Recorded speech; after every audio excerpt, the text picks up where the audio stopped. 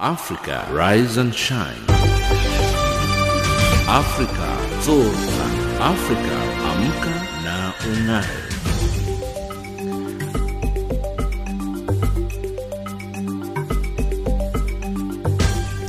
Good morning and a very warm welcome to Africa Rise and Shine. This is Channel Africa from an African perspective, and we're coming to you live in Johannesburg, South Africa. We are on the frequencies 7230 kilohertz on the 41 meter band to Southern Africa and on 11925 kilohertz on the 19 meter band to West Africa, as well as DSTV's audio bouquet channel 802. I'm Lulu Gabu, in studio with Ann Musa, Amanda Machaka and Figileli Ngwati. In our top stories on Africa Rise and Shine at this hour, Nelson Mandela centenary celebrations get underway across the world. Zimbabwe's opposition MDC raises concerns over voters' roll manipulation, and Kenyan intellectual says without land there would be no peace in Africa. In economics news, IMF lifts sub-Saharan Africa growth outlook, and in sports news, Sundowns drop to the bottom of Group C in the CAF Champions League. But first up, the news with Ann Musa.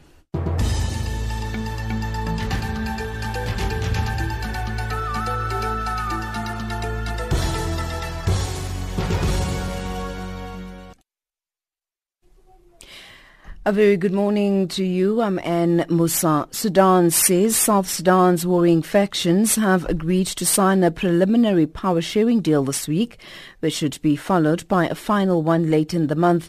Sudan has been hosting a round of peace talks since last month between South Sudanese President Salva Kiir and rebel leader Riek Machar. The two warring leaders have already agreed on a permanent ceasefire and withdrawing of their forces from urban areas of South Sudan. The world's youngest country formed in 2011 after it split from Sudan.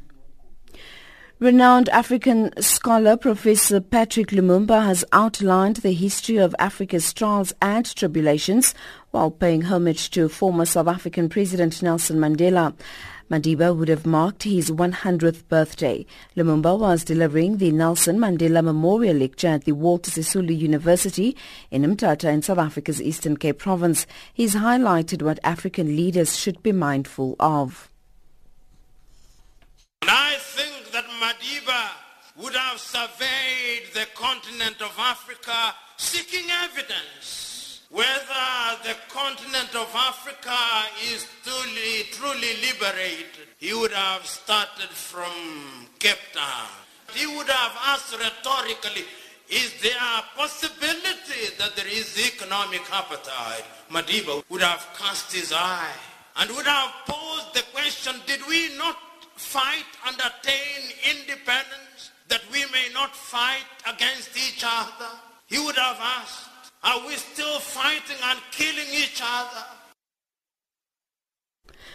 Meanwhile, former U.S. President Barack Obama has cautioned in his Nelson Mandela lecture at the Wanderers Stadium in Johannesburg that people should not lose hope and emulate Madiba by remaining dedicated to the fight for freedom.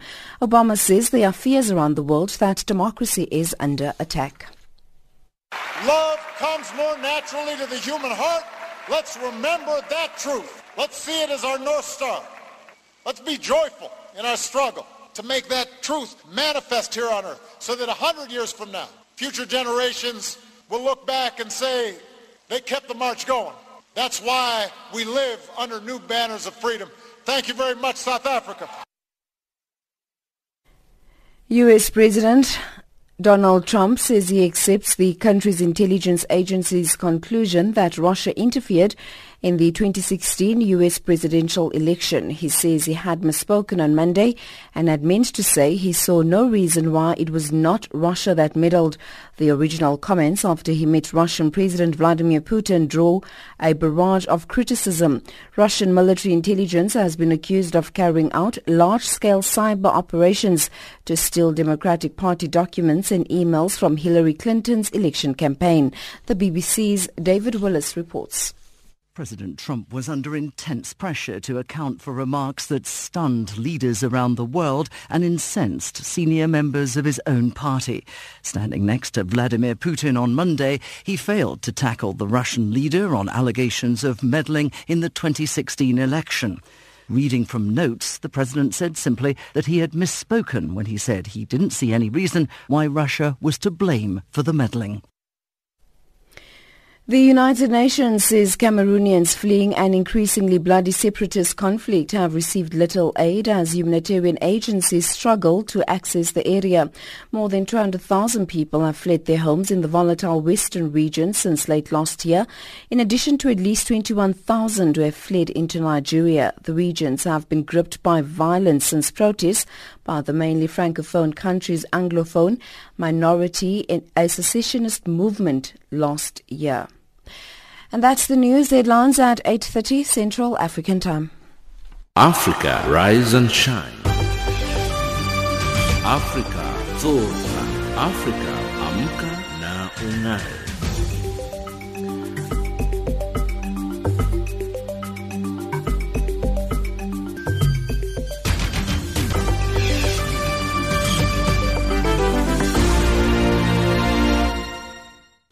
Let's go back in time to today in 1918. South African anti-apartheid leader and President Nelson Rolihlahla Mandela was born in the village of Mvezo. That's today in history in 1918.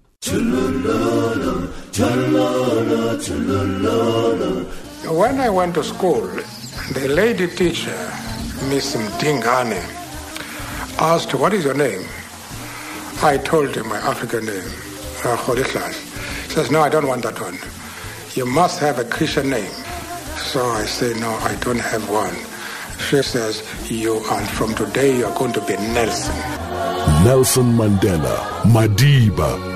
We have made it very clear in our policy that South Africa is a country of many races. There is room for all the various races in this country. I have fought against white domination, and I have fought against black domination. I have cherished the idea of a democratic and free society in which all persons live together in harmony and with equal opportunity. It is an ideal which I hope to live for and to achieve. But if need be, it is an ideal for which I am prepared to die.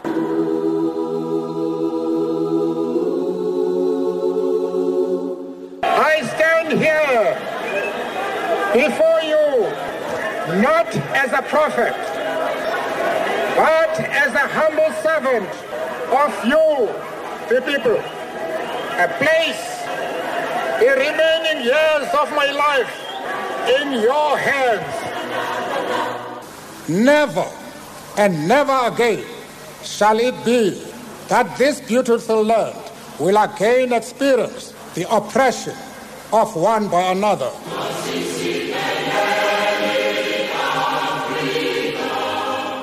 When I told one of my advisors a few months ago that I wanted to retire, he growled at me, quote, "You are retired."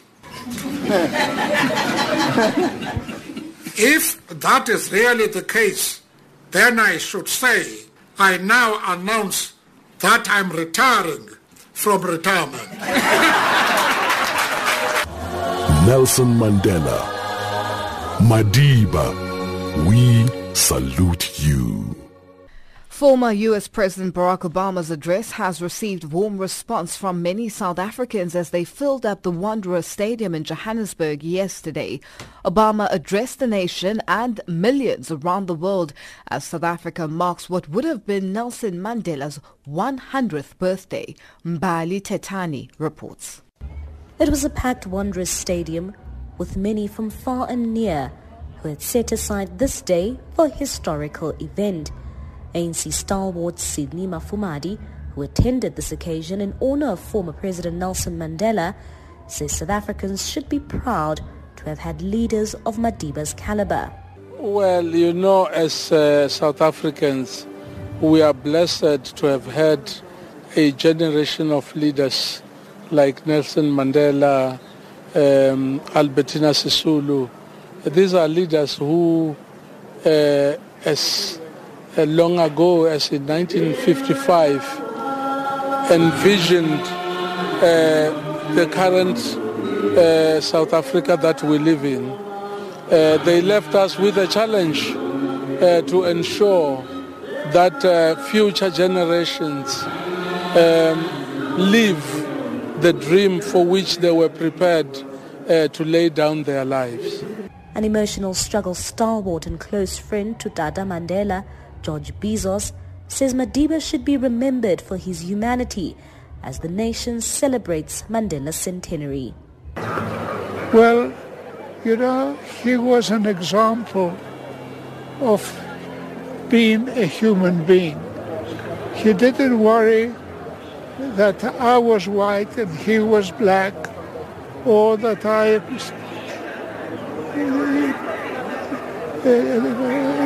did a case for whatever color a person was. And this was himself. He said, I want to be a human being. And South Africa belongs to all those who are living in it. There are people who say he didn't get it right. He got it very well for all of us. Nelson Mandela Foundation Director Tokyo Sehwale says the legacy that Madiba has left behind is immeasurable. He has left the legacy of struggle against what is wrong. And 2, the legacy of standing up for what is good, the values of social justice, of human rights, of economic rights, the freedom, non-racialism, and of course equality amongst all peoples. That's Nelson Mandela. As the former US President Barack Obama wrapped up his speech on the podium, these young people told SABC News that it was a great experience to attend a lecture of this magnitude. Today it was actually quite liberating as a South African, as part of the youth. So yeah, it was cool. It was a cool experience, cool people, thought-provoking topics, really like food for thought. I thought it was really amazing because we got to see things from even Obama's perspective. So I thought it was a really good eye-opener for the youth. Some also in attendance say they appreciated how Obama tackled various issues which need to be addressed urgently, such as poverty, inequality, and racial segregation. More than anything, it brings a lot of inspiration to people, especially the focus on the youth. I think there's a lot that's not going right with our youth today, and certainly for those that were fortunate to be here, I take it that they heeded the message and they can at least try and think differently. You know, a constant reminder of wanting to better oneself, at least is something that I think the youth got today. I think for us, older generation and elders, and those that have actually did some wrongs throughout this democracy, need to also introspect and look at where they've gone wrong. And hopefully, with the influence that they still have, they can still also inspire change that is so necessary right now. So I'm absolutely happy I could make my way here. The speech was very inspirational. He spoke to all matters of domestic politics, global politics, and I was quite inspired by the fact that he diagnosed the current global situation and that we need to arrest the current tide where human rights are being eroded, where economies are on the decline, where growth and economic growth is not inclusive, and the fact that leaders at both grassroots and at the helm need to take action. Media mogul Carol Bauer was among those in attendance and says she liked that Obama's speech acknowledged and promoted internationalism. I really enjoyed President Obama. I loved the fact that through his speech he also promoted internationalism, and I feel that that's important as our borders are, opening up more and more, and somehow as the borders open, somehow hearts seem to be hardening and closing up. So I felt it was important for us to be here and listen to a message that talks about opening up and really ensuring that South Africans realize Madiba was about being international, embracing everybody, and also remembering our history as South Africans, where it was other nations that really looked after us in preparation for the dawn of our democracy.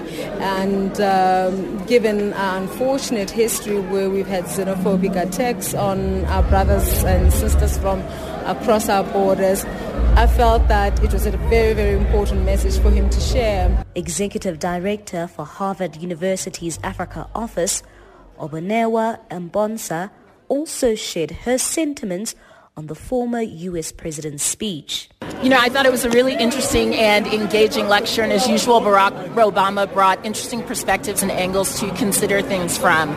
I think it was quite right when he said that it's a bit shocking that in 2018 we have to affirm fundamental human values such as human rights, human dignity, and equality. I think, though, his take on how we deal with people who specialize in quote-unquote alternative facts was also an important aspect to bring up, and perhaps a little bit of the lecture that was underdeveloped. But I think his point towards the end about young people really needing to be at the vanguard and to take things forward, hopefully that's one of the questions that they will be answering in the years to come. As the nation celebrates Madiba's birthday on Wednesday, UCT Vice-Chancellor Mamokgethi Phakeng says it's important for South Africans to remember Mandela for what he gave the nation.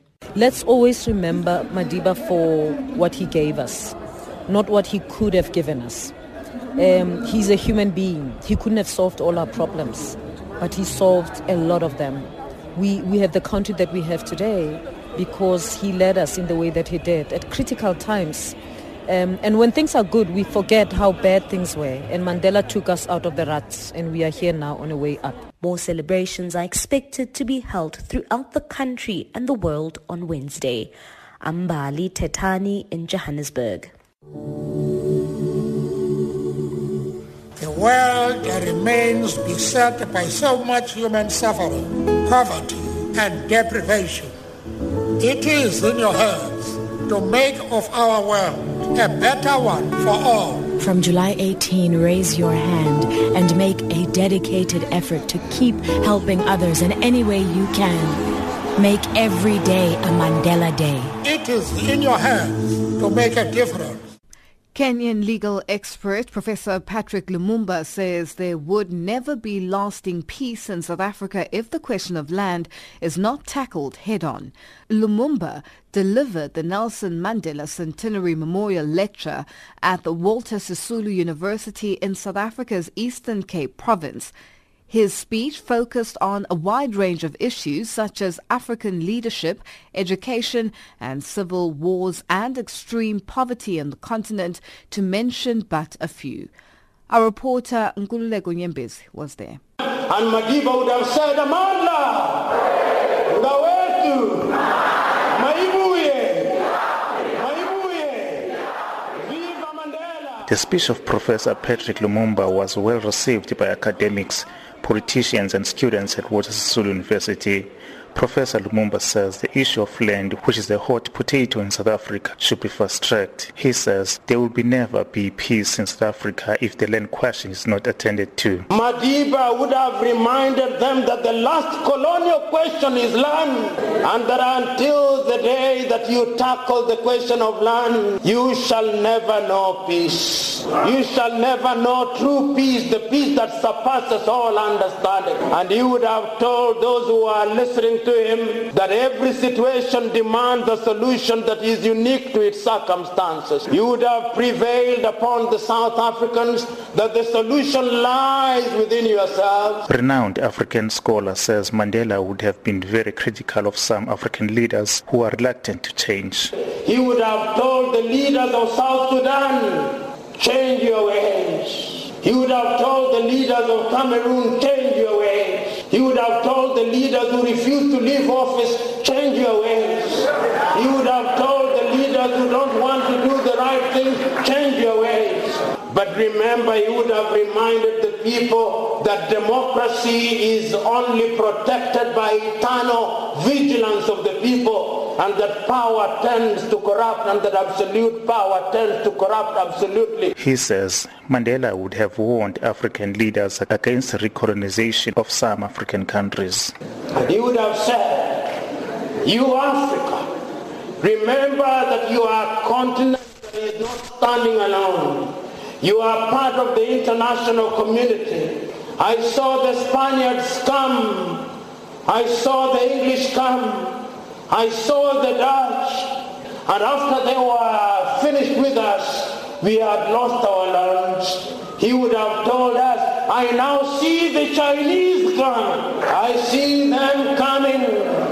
I'm not telling you not to trade with them, but be careful, because all of them always started with trade and ended up conquering us. He says African leaders must provide an education system which produces positive learning outcomes for all children. The audience, which packed the auditorium, gave him a standing ovation after the lecture. I'm Gulule Kunyembezi, Mthatha. A United Nations exhibition marking 100 years since the birth of Nelson Mandela was officially opened in New York last night. That focused particularly on building on the legacy of South Africa's first black president. The photographic and text-based display delves into contributions of Madiba to the main areas of work that the global organization is focused on. Speakers at the official launch included senior government and UN officials, including former South African Deputy President Phumzile Mlambo-Ngcuka, as Sherwin Bryce-Peace reports.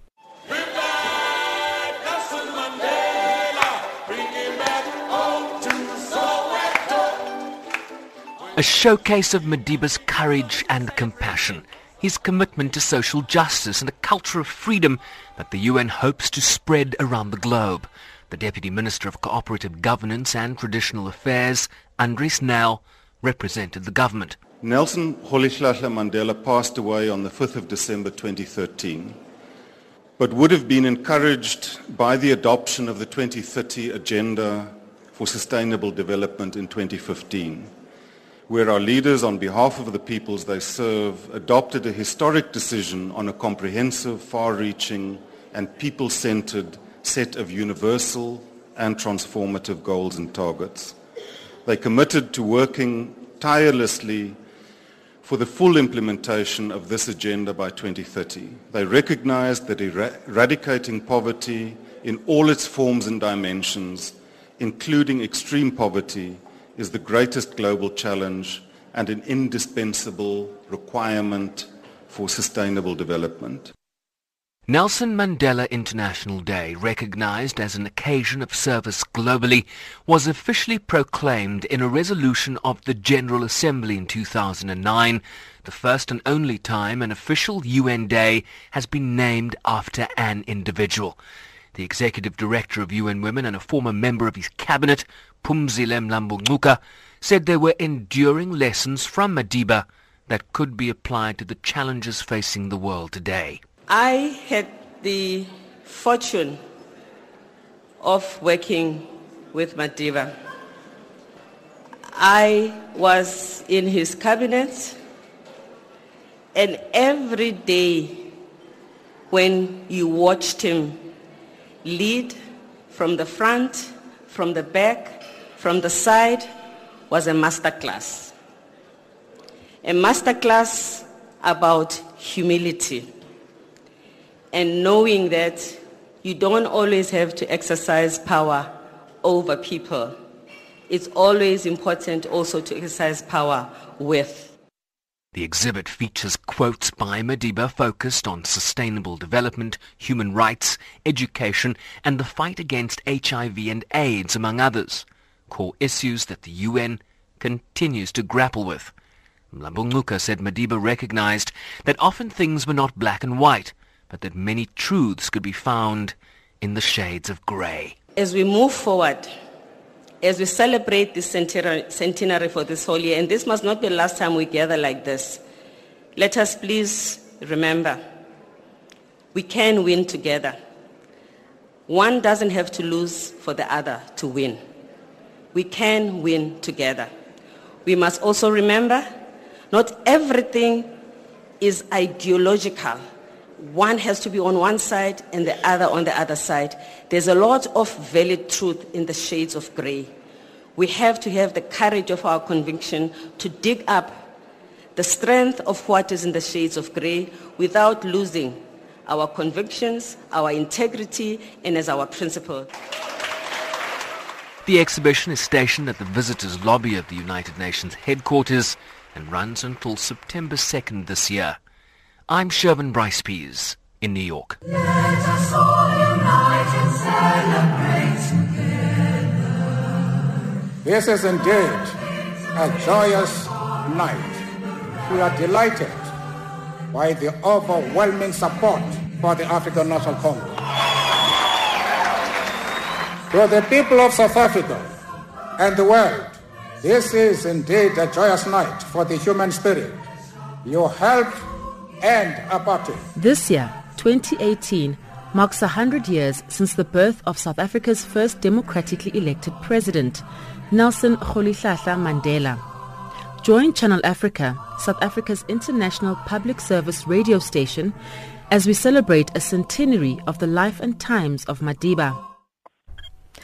Nearly 600 African migrants in Algeria were abandoned in the desert with hardly any food or water before being rescued. This comes after the UN Migration Agency reported over the weekend that Algeria's government has resumed expelling migrants into the Sahara Desert. Last month, the Associated Press reported that Algeria has left more than 13,000 migrants in the desert of Niger and Mali since May 2017, forcing them to walk or die in the searing heat. This report seemingly prompted the Algerian government to suspend the migrant expulsion until recently. Now, to understand the situation better, we are now joined on the line by IOM's Luca Lamort. Luca, thank you so much for joining us on Africa Rise and Shine. Now, IOM has discovered that Algeria is again forcing migrants to the Sahara Desert, where they obviously find themselves stranded with no food or water. What exactly is the situation presently? Hi, thank you again for having me today. After discussing with our mission in Niger, the latest report suggests that around 391 migrants were abandoned at the border and assisted by our staff at IOM Niger. They came from 16 different nationalities, majority, 199, from Guinea-Conakry, and others from countries such as Ivory Coast, Senegal, and Cameroon. And what happened is, according to the few stories that we are now gathering, is that these migrants were stopped while going to work in different locations in Algeria and then brought to a transit center called Taman Rasset by bus. And while their phones were confiscated and they didn't receive any water or food, they were then transported to another location in Guetzam and then obliged to work across the border.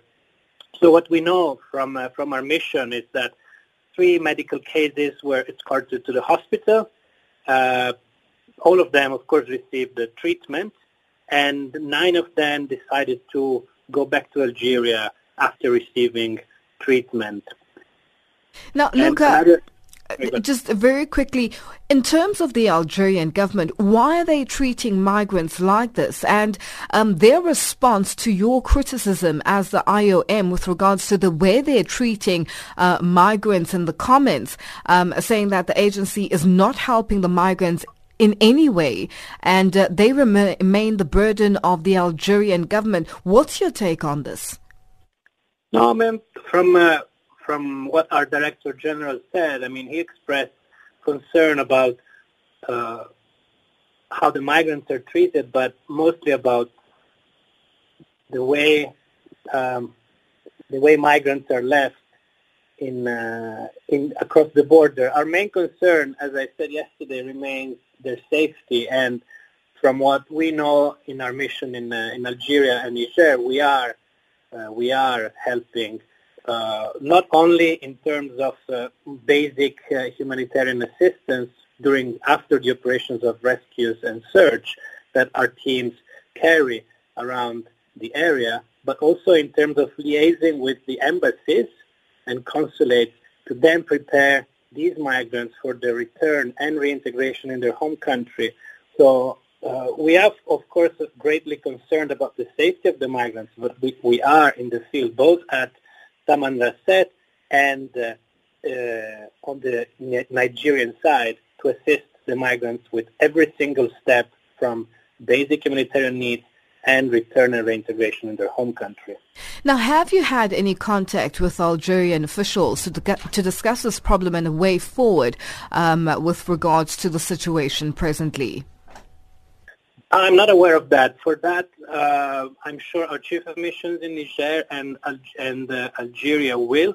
I am not sure whether our Director General will step in the conversation, but I'm sure at some point, if the situation worsens, the relevant authorities within IOM will certainly continue the conversation. And as I said before, the main, it's like for the Mediterranean, if migrants are saved in the Mediterranean Sea, our main concern remains to take care of their basic needs. And then the political discourse and the relationship with the relevant government can take place in a second moment. Luca, unfortunately, we have run out of time. Thank you so much for joining us on Africa Rise and Shine. Thank you very much.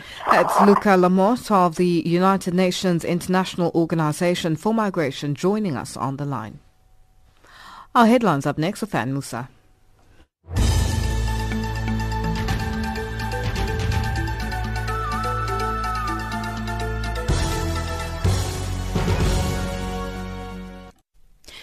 A very good morning to you. I'm Anne Musa. The headlines. The international community celebrates Nelson Mandela's centenary. It's a special day declared by the United Nations to celebrate Mandela's ideas and mission for a free society for all and fight against injustice. Renowned African scholar Professor Patrick Lumumba says Africa can move forward if the continent gets rid of what he calls dealers and elects leaders instead. And South Sudan's warring factions agree to sign a preliminary power-sharing deal this week, which would be followed by a final one later in the month. Those are the stories making headlines.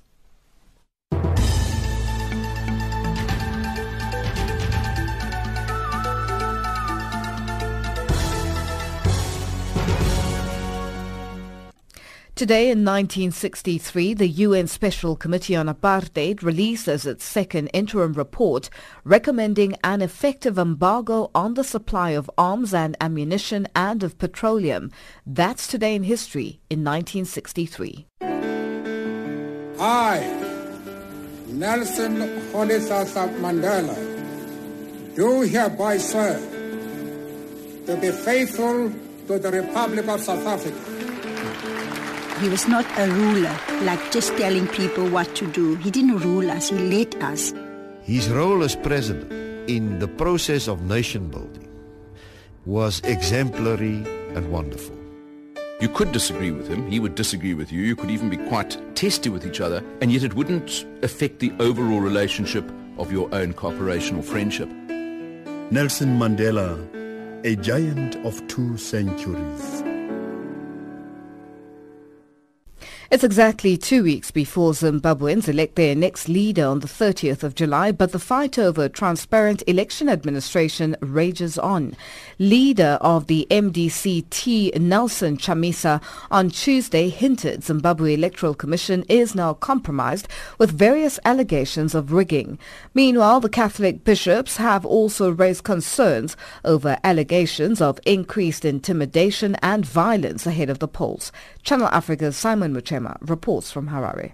As Zimbabweans put a final touches on the July 30th elections, allegations of vote rigging keep emerging. During his media address on Tuesday, leader and presidential candidate for the main opposition MDC-T, Nelson Chamisa, vowed no elections will be held without electoral reforms. Chamisa has so far held several protests in the Harare streets against ZEC, demanding certain reforms ahead of polls, but nothing is yet to be implemented.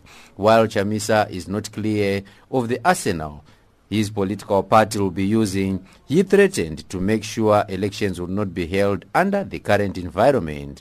Chamisa explained reasons for his displeasure with the ruling ZANU-PF and electoral body ZEC. What is expected in terms of the law. In fact, she admitted that there is evidence of electoral malpractice, especially if one has regard to the fact that our officers were asked to vote in the presence of their seniors. That vote was not secret. We have this information.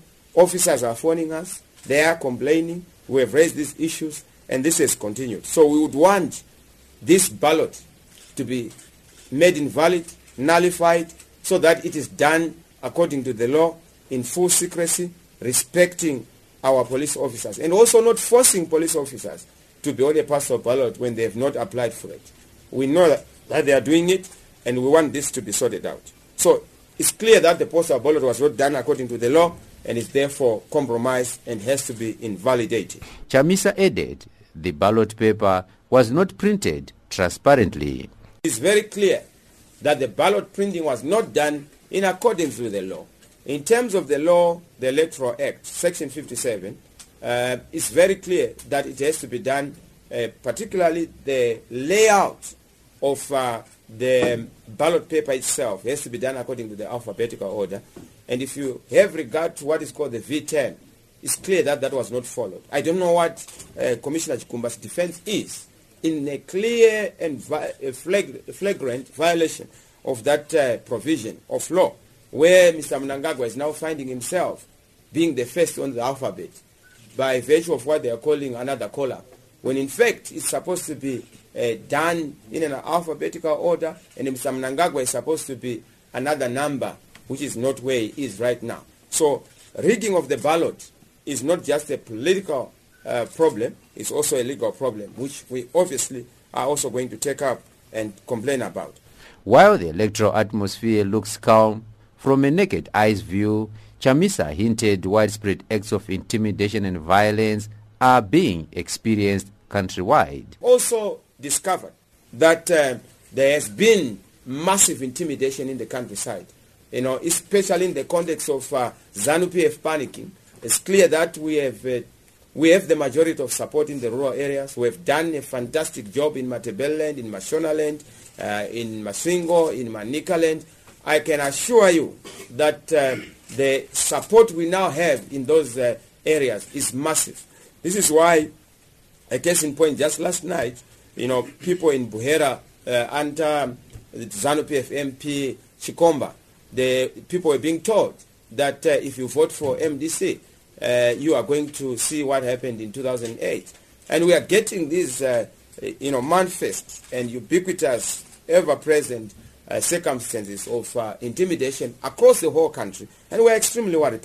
Meanwhile, Zimbabwe Catholic Bishops' Conference noted some peace in the country, unlike in the past. Secretary General Father Frederick Chiromba said, Well, with regard to the electoral environment, well, as you are aware, as church, we are the grassroots. We are everywhere in all the provinces in the country. Our teams have been out there, and we also have parishes in every corner of the country. So far, one can only say, the situation has been very peaceful and very, very different from previous elections, where in the past people would be fearful. We have found people to be quite outspoken, and at peace.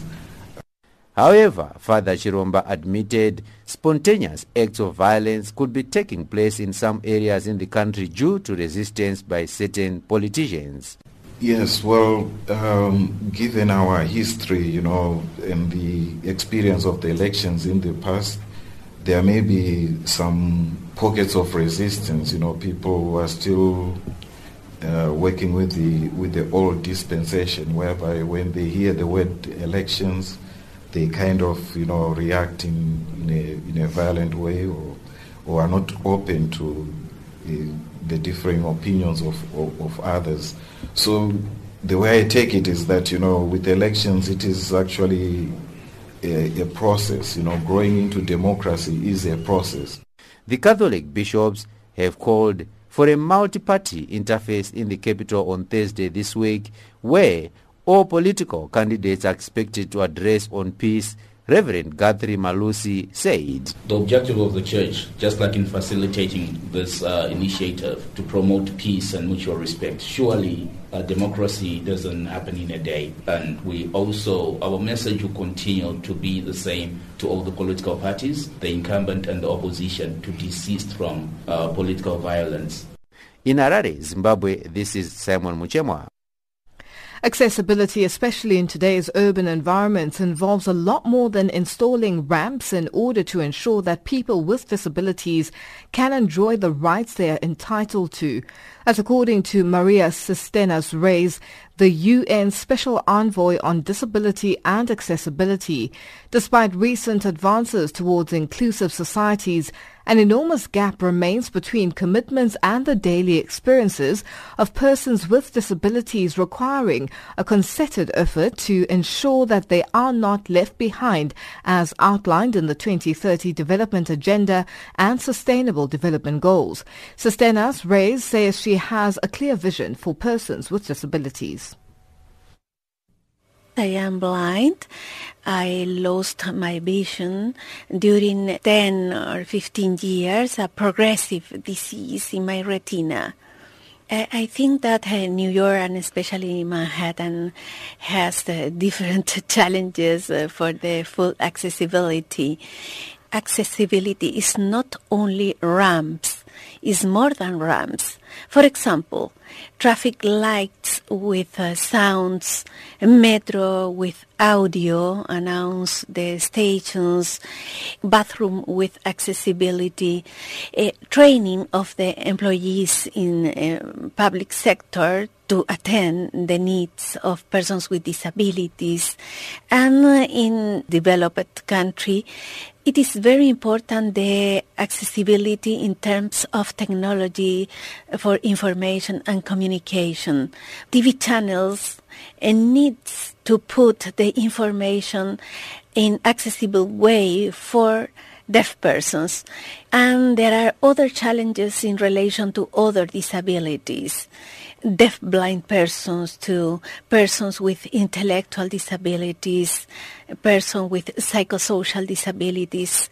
All of us need different formats, but accessible formats to read or to understand the information. Did you encounter any issues this morning, for example, coming to the United Nations? In general, in the session, I didn't have obstacles because I heard with the headphones the information of the conference. But I know that for deaf persons, it's not easy if there is not sign language interpretation. I think that it is very important to create the inclusive culture in United Nations, but I am happy because the Secretary General undertakes decisions about the mainstreaming of the rights of persons with disabilities and accessibilities, and one of them is to create guidelines for the accessibility in headquarters and other buildings of United Nations. When did the Secretary General appoint you? Last year, he appointed me as a special envoy. And for me, it was an impressive news because I am a blind person, a woman, and I live in the south of the world, Chile. And I think that the Secretary General has the confidence in the abilities and capacities to fight in connection with different topics of human rights and social development too. Which sustainable development goal is most relevant in your work as a special envoy? My task is the promotion of human rights and accessibility. And accessibility has a particular profile. And for this reason, SDG number 11 is very strong in terms of the implementation, but consider the decisions of the states parties, but the participative management of the topic and the contributions of the private sectors through the investment of companies. That's Maria Sistenas Reyes, the UN Special Envoy on Disability and Accessibility, speaking to UN Radio's Liz Scafidi. Our economics update up next with Amanda Machaka.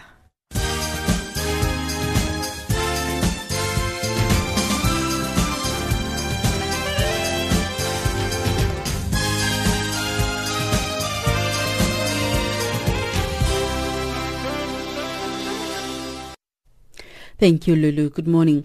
Ethiopia and Eritrea are resuming scheduled flights between each other's capitals this morning. It comes a week after the two nations declared an end to a two-decade conflict. The rapprochement could help Ethiopia, a landlocked country of 100 million people with the largest economy in East Africa, by making access to Eritrea's ports possible. The BBC's David Bamford reports. The first Ethiopian Airlines passenger flight to Eritrea for more than 20 years was due to take off this morning. It's the latest in a series of steps aimed at normalizing relations just over a week after the former enemies signed a declaration ending 2 decades of hostility. Eritrea broke away from Ethiopia in 1993. 5 years later, they began a border war in which about 80,000 people were killed. The International Monetary Fund says Sub-Saharan Africa has Nigeria to thank for better economic growth prospects next year. It says in its World Economic Outlook update released on Tuesday that the region's economy will expand by 3.8% in 2019. That compares with a 3.7% prediction in April. The upgraded forecast reflects improved prospects for Nigeria's economy and an increase in commodity prices. Gross domestic product, GDP, in Africa's most populous nation will rise by 2.3%, lifting its estimate from 1.9% in April. Nigeria's economy is recovering from the worst contraction in 25 years in 2016, which was caused by lower oil prices and output, as well as shortages of foreign exchange to import raw materials. South Africa's trade union NUM says it will take the latest offer from the country's power utility Eskom back to its members to give a mandate as to whether they accept or reject it. Eskom is proposing a 3-year wage agreement. The wage negotiations will reconvene next week Friday. NUM's chief negotiator at Eskom, Helen Diadile. We have agreed that it's important that we go back to members and tell them what we have, how far we have gone, and afterwards we will come, and we're hoping that this may be the end of the road for the negotiations. BHP says it's on track to sell its American shale assets. This as the world's largest miner reported record levels of iron ore output and a $650 million hit from the fatal Samarco dam collapse in Brazil. The world's largest miner is seeking to exit the onshore U.S. shale oil and gas business, which it bought in 2011 for $20 billion amid price headwinds. BHP also boosted its iron ore production to record levels for the year to June 30, aided by improved productivity as a major consumer China lifts its demand for higher quality metals. Rival Rio Tinto, one of the world's big 4 iron ore exporters, on Monday reported a surge in its Australian iron ore production and shipments in the 3 months to June 30. Netflix Incorporated has stunned Wall Street by attracting fewer subscribers than expected last quarter, renewing concerns that the video streaming service has become an investment bubble. The shares plunged as much as 15% after Netflix added 5.2 million users in the period, about 1 million fewer than it predicted. Its outlook for the current quarter also reflects a deceleration. The world's largest paid online TV network expects to add 5 million customers, a slower pace than a year earlier. Shareholders and analysts now have the job of weighing whether the slowdown is a blip or a longer-term problem. Netflix's stock had more than doubled this year, with investors betting that the company will add tens of millions of customers around the world for years to come. In our financial indicators, the US dollar is trading at 10.05 Botswana Pula, 9.98 Zambian Kwacha. In BRICS currencies, the US dollar is at 3.85 Brazilian Real, 62.44 Russian Ruble, 68.21 Indian Rupee, 6.70 Chinese Yuan, and 13.23 South African Rand. It's at 75 pence to the British Pound and 85 cents to the Euro. In commodities, gold is at $1,227 and platinum at $815 per ounce, while the price of Brent crude oil is at $71.88 a barrel. That's all for now.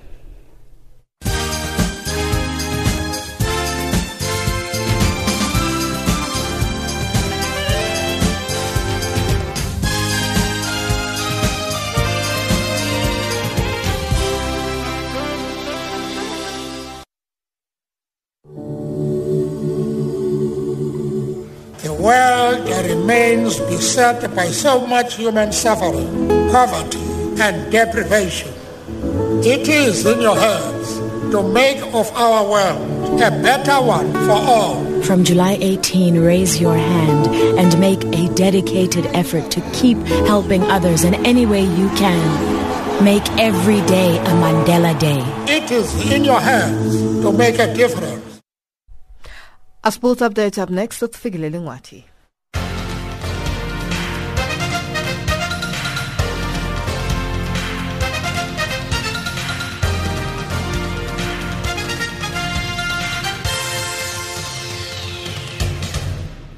In our sports update, we begin with football news. South African Premiership side Mamelodi Sundowns have dropped to the bottom of Group C in the CAF Champions League after losing 1-0 to AS Togo Port on Tuesday afternoon.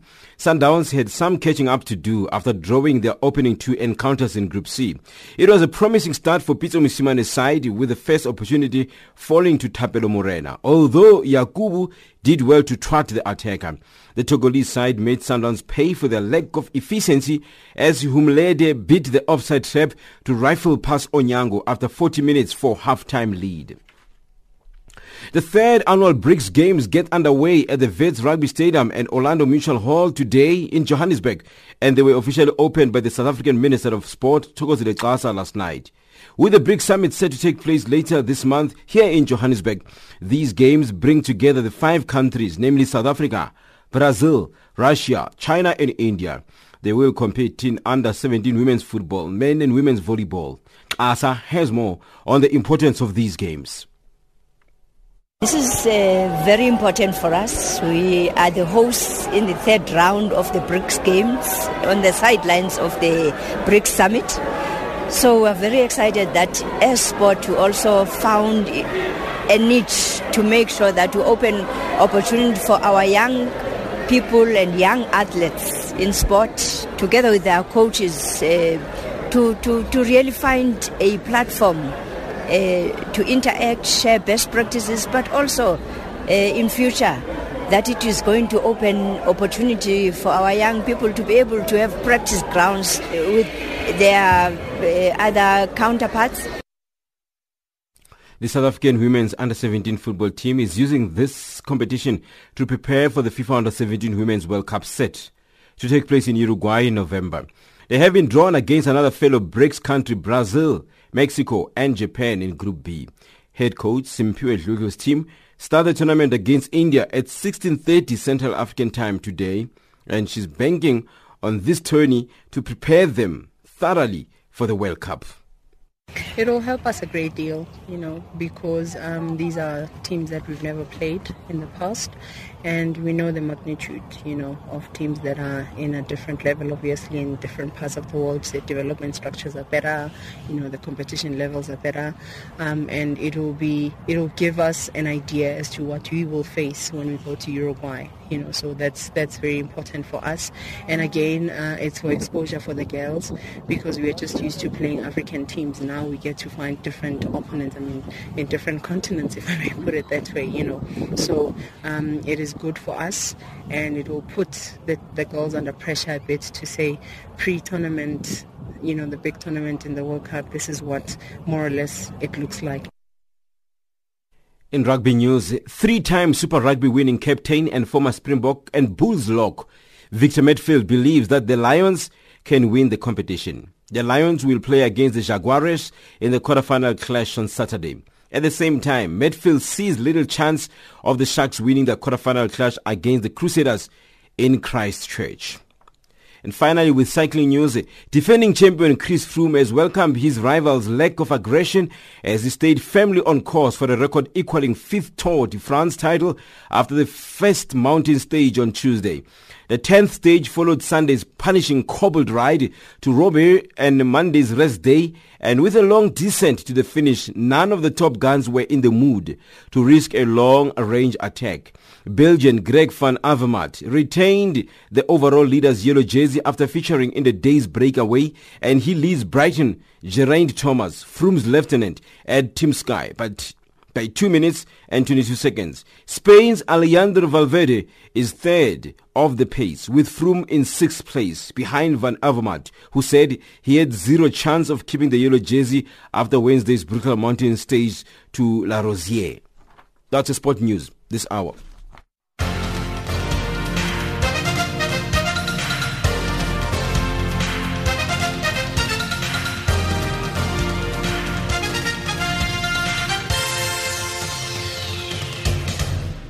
Africa, rise and shine.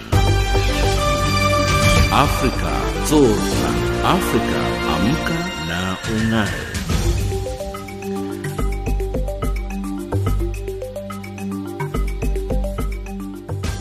Recapping our top stories on Africa Rise and Shine at this hour, Nelson Mandela Centenary celebrations get underway across the world.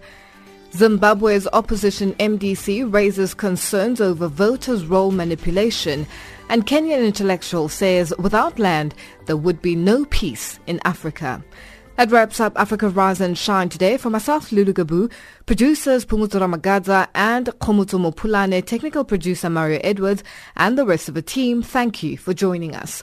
For comments about our show, send us an email at info@channelafrica.org, tweet us at Rise Shine Africa, or WhatsApp on 277-6300-3327. Taking us to the top of the hour for the news on the frequency 7230 kHz on the 41 meter band to Southern Africa is Salif Keita with a song titled Mandela.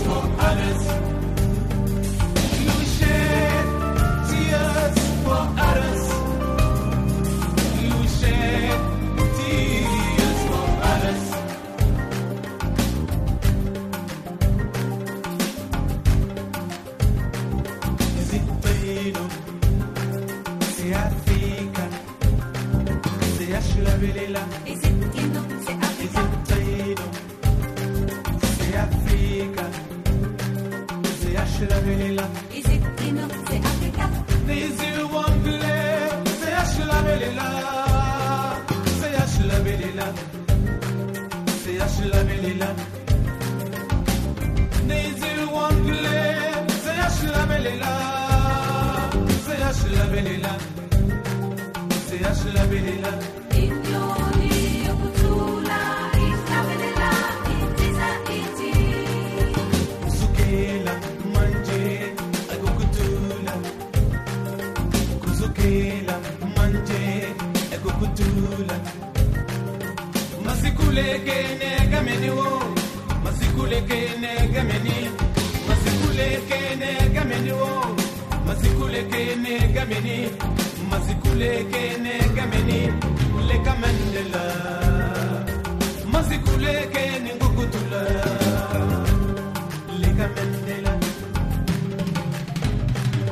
You shed tears for others. You shed tears for others. You shed tears for others. You shed tears for others. You shed tears for others. You shed tears for others. You shed tears for others. You shed tears for others. You shed tears for others.